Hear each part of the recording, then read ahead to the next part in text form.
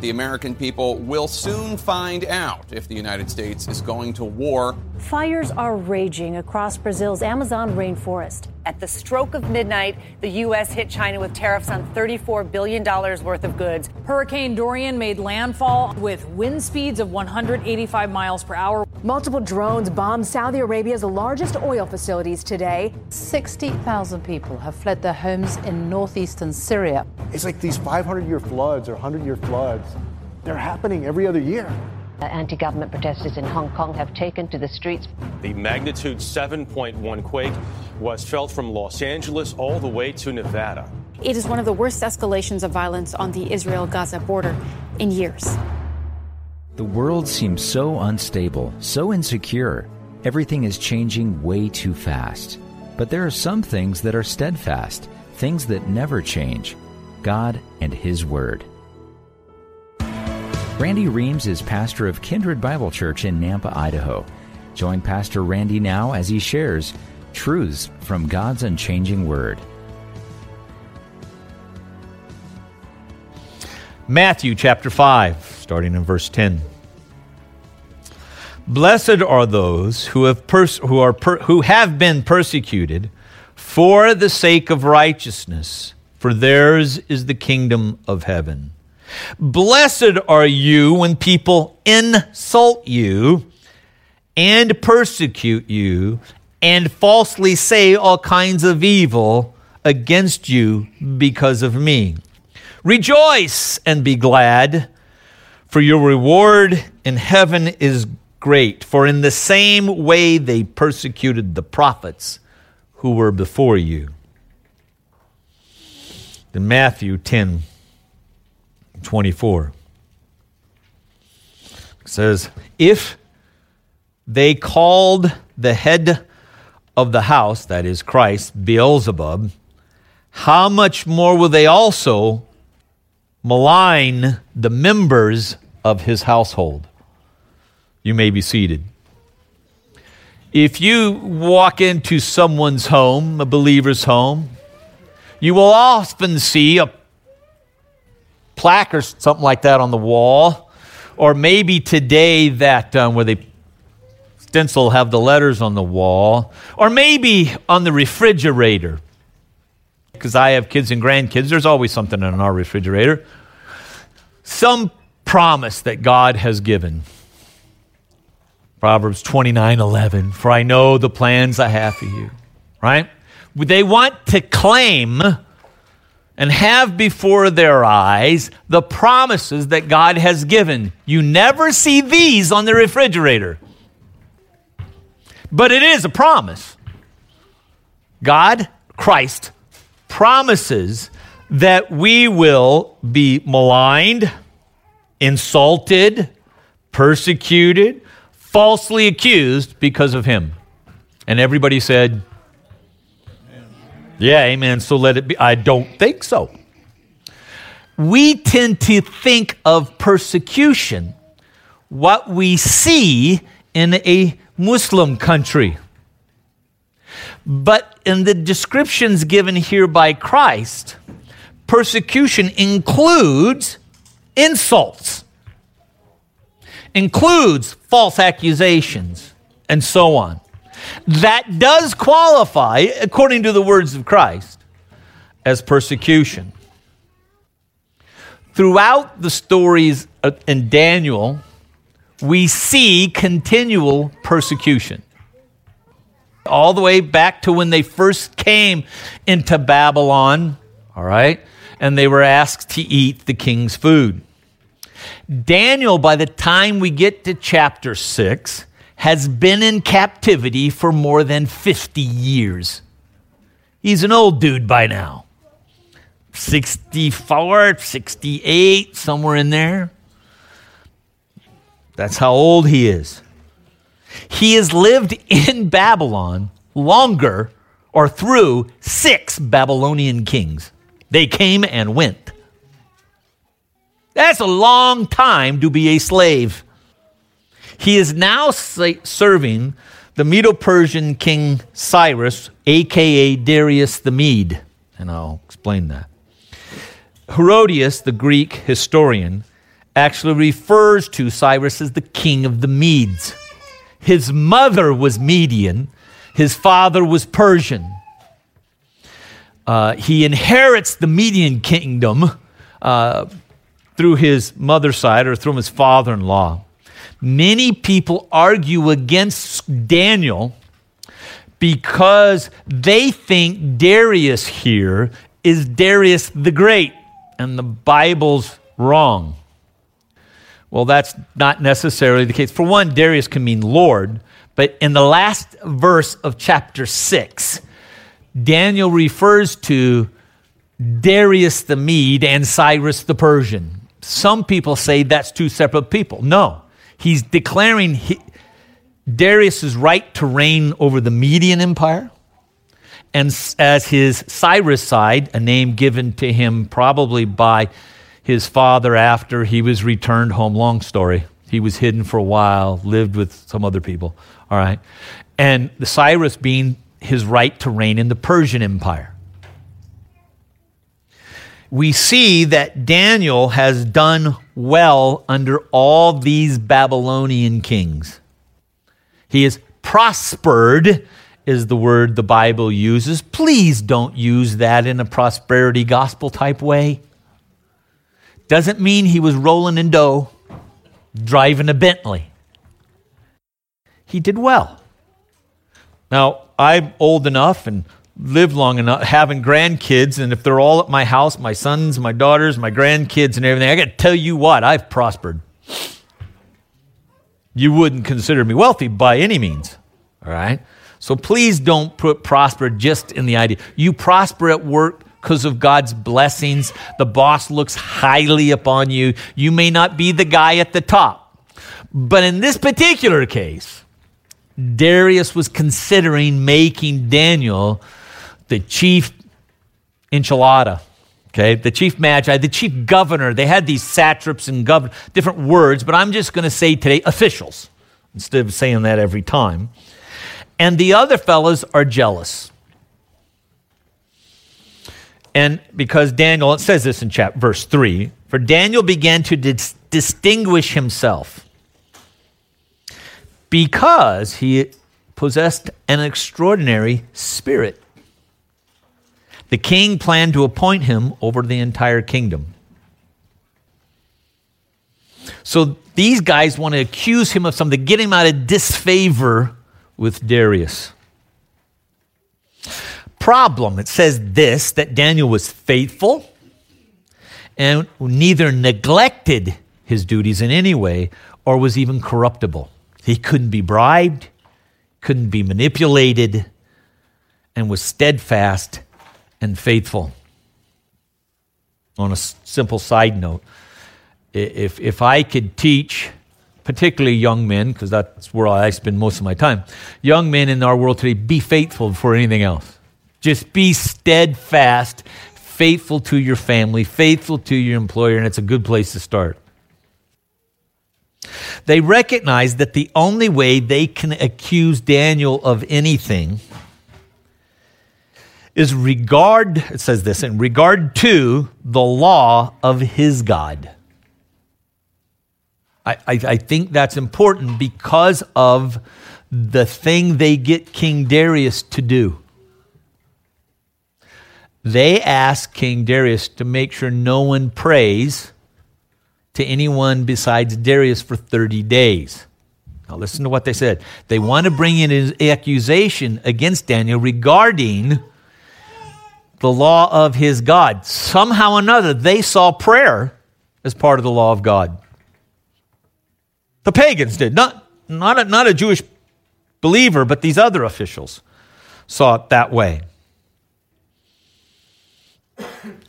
Find something in his religion that will break the king's laws. They don't find one. So they get the king to do a restraining order. That's how I'll put it. If anyone makes a petition, a request, how do I know that is prayer? Because in 10 and 13, when Daniel goes and prays to God 3 times a day, they accuse him of setting up petitions 3 times a day. So I know it's about prayer.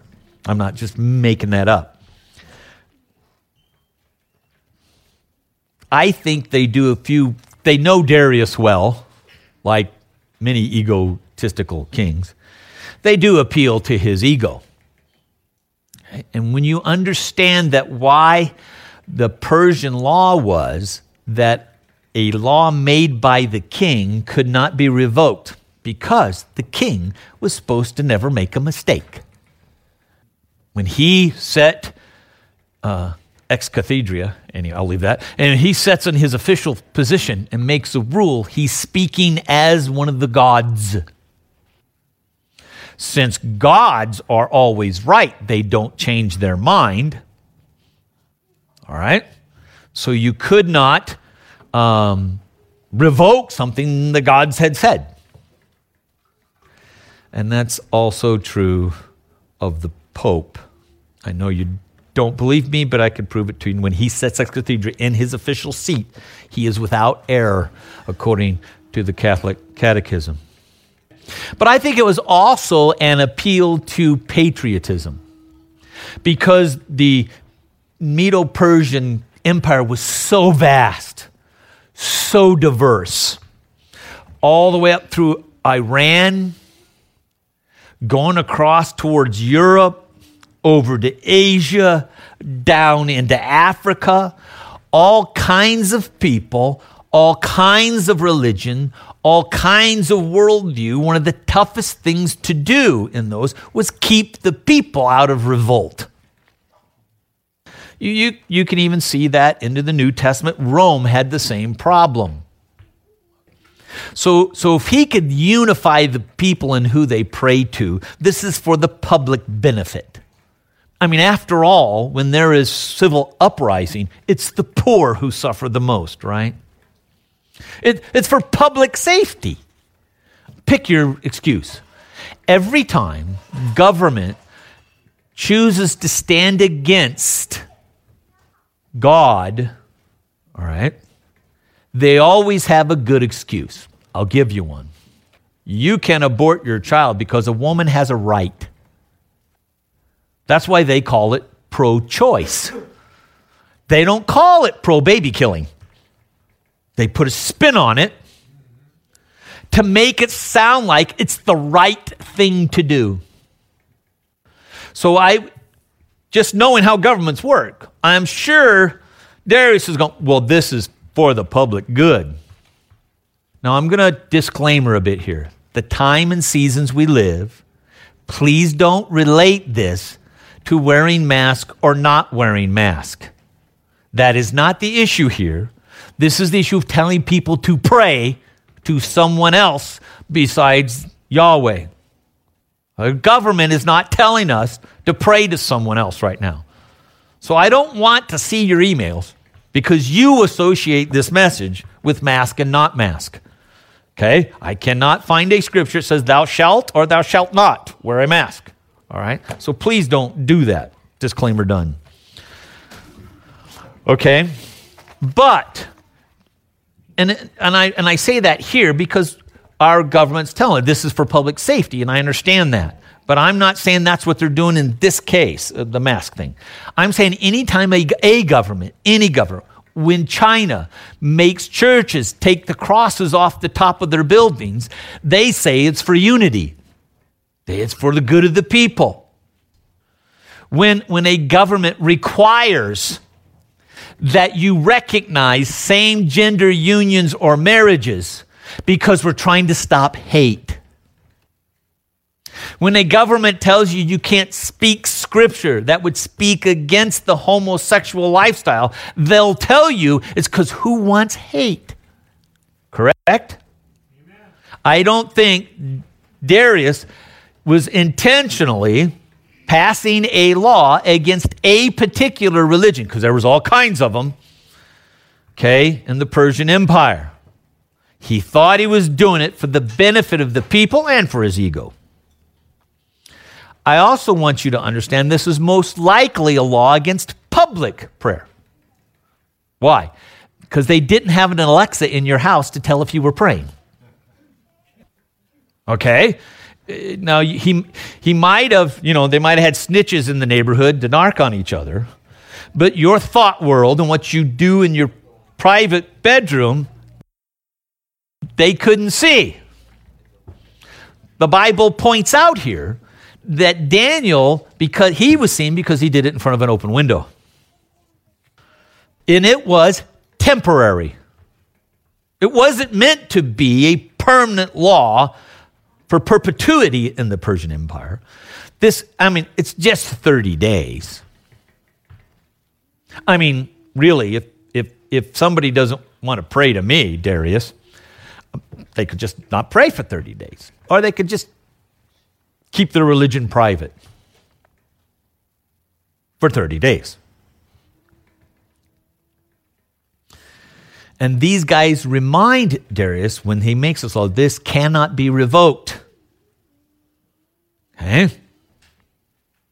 Again, they're relying on the fact that the king doesn't make mistakes, because when he legally signs a declaration, it says that he signed it. So he's setting in this place of authority that he is not making a mistake. Let me put it another way. Our God today, called science, says that the earth is billions of years old. It can't make a mistake because it's science. And you can apply that to however you want. But today we have the idea, because a scientist says so, or a group of scientists say that Daniel is wrong.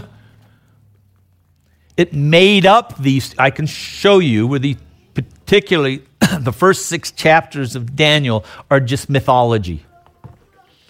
Because to them, they can't find what they think is evidence, enough evidence, for the historicity of Daniel. So before you think today they had that kind of mindset that a king, an official, title behind his name, King of Kings, that's what he called himself, okay, meant he didn't make mistakes. Because you have PhD next to your name does not mean you don't make mistakes. Okay? And I'm pointing that out. We do have a PhD among us, so I'm not making fun of PhDs. Don't do that. Okay? Now listen to verse 10. Now, when Daniel knew the document was signed. They did this all behind Daniel's back, of course. He probably hears of it by some kind of public proclamation, the way everybody else heard it. Okay? When he heard it was signed, he entered his house. And there's a parenthetical statement there I'll come back to. He continued kneeling on his knees 3 times a day, praying and giving thanks before God, as he had been doing previously. So the other officials knew he did this, so they get this restraining order, particularly on the thing they already knew he did. Now it does tell us that in his roof chamber, his upper room, his window were open and he prayed toward Jerusalem. Okay? And that's taken directly from 2 Chronicles chapter 6. When the temple is built, God says through the prayer of Solomon that your people, when they're scattered other places, should turn and pray towards Jerusalem, and then God would hear them as they repent. So Daniel's just following a promise given when the temple was built. Okay? So I want to say again, Daniel was not rebelling when he did this. He was already doing this. He didn't go open his window so that he would be seen. His window was always open 3 times a day where he could pray towards facing Jerusalem. It wasn't a protest to the law. Okay? He didn't get up and go to the king and complain about these guys that are falsely accusing him or anything else. Okay? I wonder, though, what Daniel prayed. Did he just go to the window and pray what he always prayed? He knew at this point, by the proclamation, that he was going to face lion lunch. That was the edict. If you do this, you get thrown in the lion's den. I would imagine his prayer was somewhat different. Keep me out of the lion's mouth. Straightforward. But it also says this, that he gave thanks. For what? I'm so glad I've been a slave for 50 years. What a blessing. I'm so glad when this day is over, I'll probably be in the lion's den. Thank you, Lord. But notice in the midst of his persecution, he did not forget to give thanks.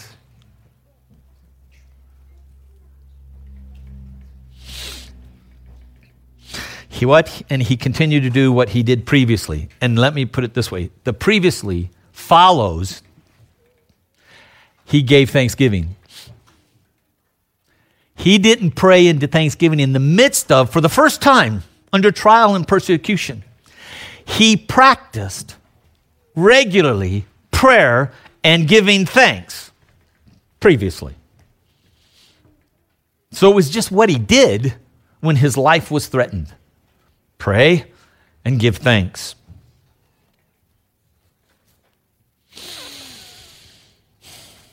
You know, Daniel could have just prayed privately, could have shut the window. So when he's going to God and praying and asking God to keep him out of the lion's den, all he had to do was shut the window. Nobody would have seen him. I mean, after all, didn't Jesus say in Matthew 6, when you pray, go into your private chamber? See, I got scripture for it. Daniel should have just shut his window. Did it privately. Or he could have just simply for 30 days not prayed at all. Or just prayed in his mind. Again, in Matthew 6, it tells us that God knows what we're going to pray before we ever do it. So can't I just think it? Couldn't have Daniel done that and by New Testament, aligned himself properly with Scripture?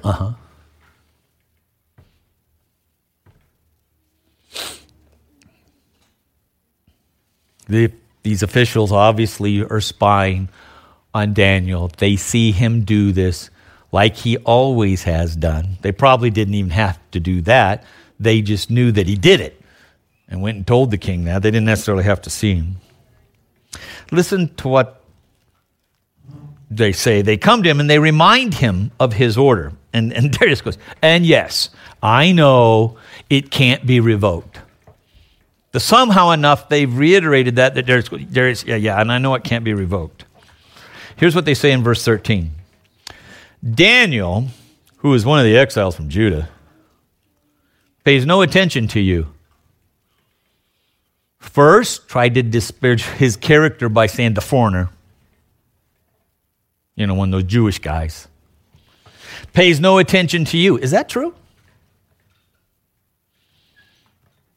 Not if he's been prospering like Scripture says. Not if the king's wanting to make him the head of the kingdom of all the officials. He's obviously been listening to the king.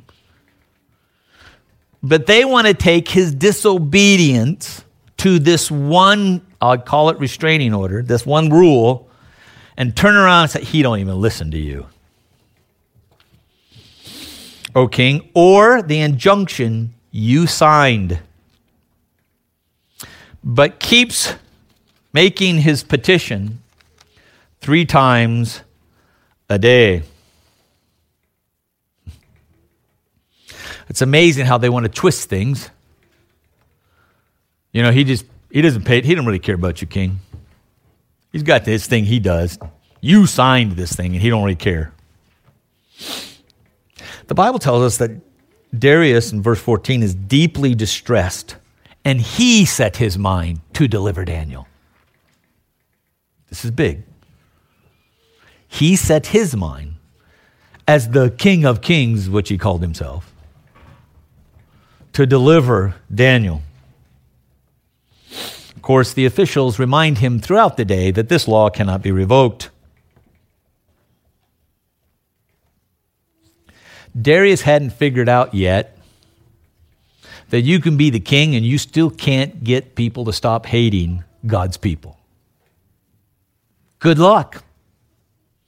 Okay, and I use this, I think it was Wednesday night, example.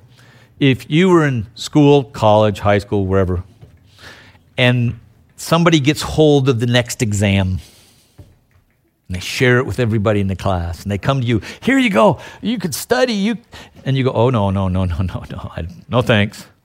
Are they going to like you? What's your problem? You want to make us all look bad? Just doing right, desiring to do right will get you hated. I will prove it to you from Scripture in a minute. Okay, to do what's right in God's eyes will cause you to be despised. And governments will never stop that. Daniel's brought before Darius. Listen to what Darius says. Your God, whom you constantly serve, not just on Sundays, constantly serve, will himself deliver you. Remember, Darius has already tried to deliver. That's almost a statement of faith from Darius. Daniel lived such a life that the unbelieving king knew that his God, Daniel's, would deliver him. This is Pastor Randy Reams, and I want to thank you for joining us today for Truths from God's Unchanging Word. This broadcast is a ministry outreach of Kindred Bible Church in Nampa, Idaho. And if you'd like to hear this message in its entirety or other messages, just visit kindredbible.org/media, and there you can also subscribe to the podcast.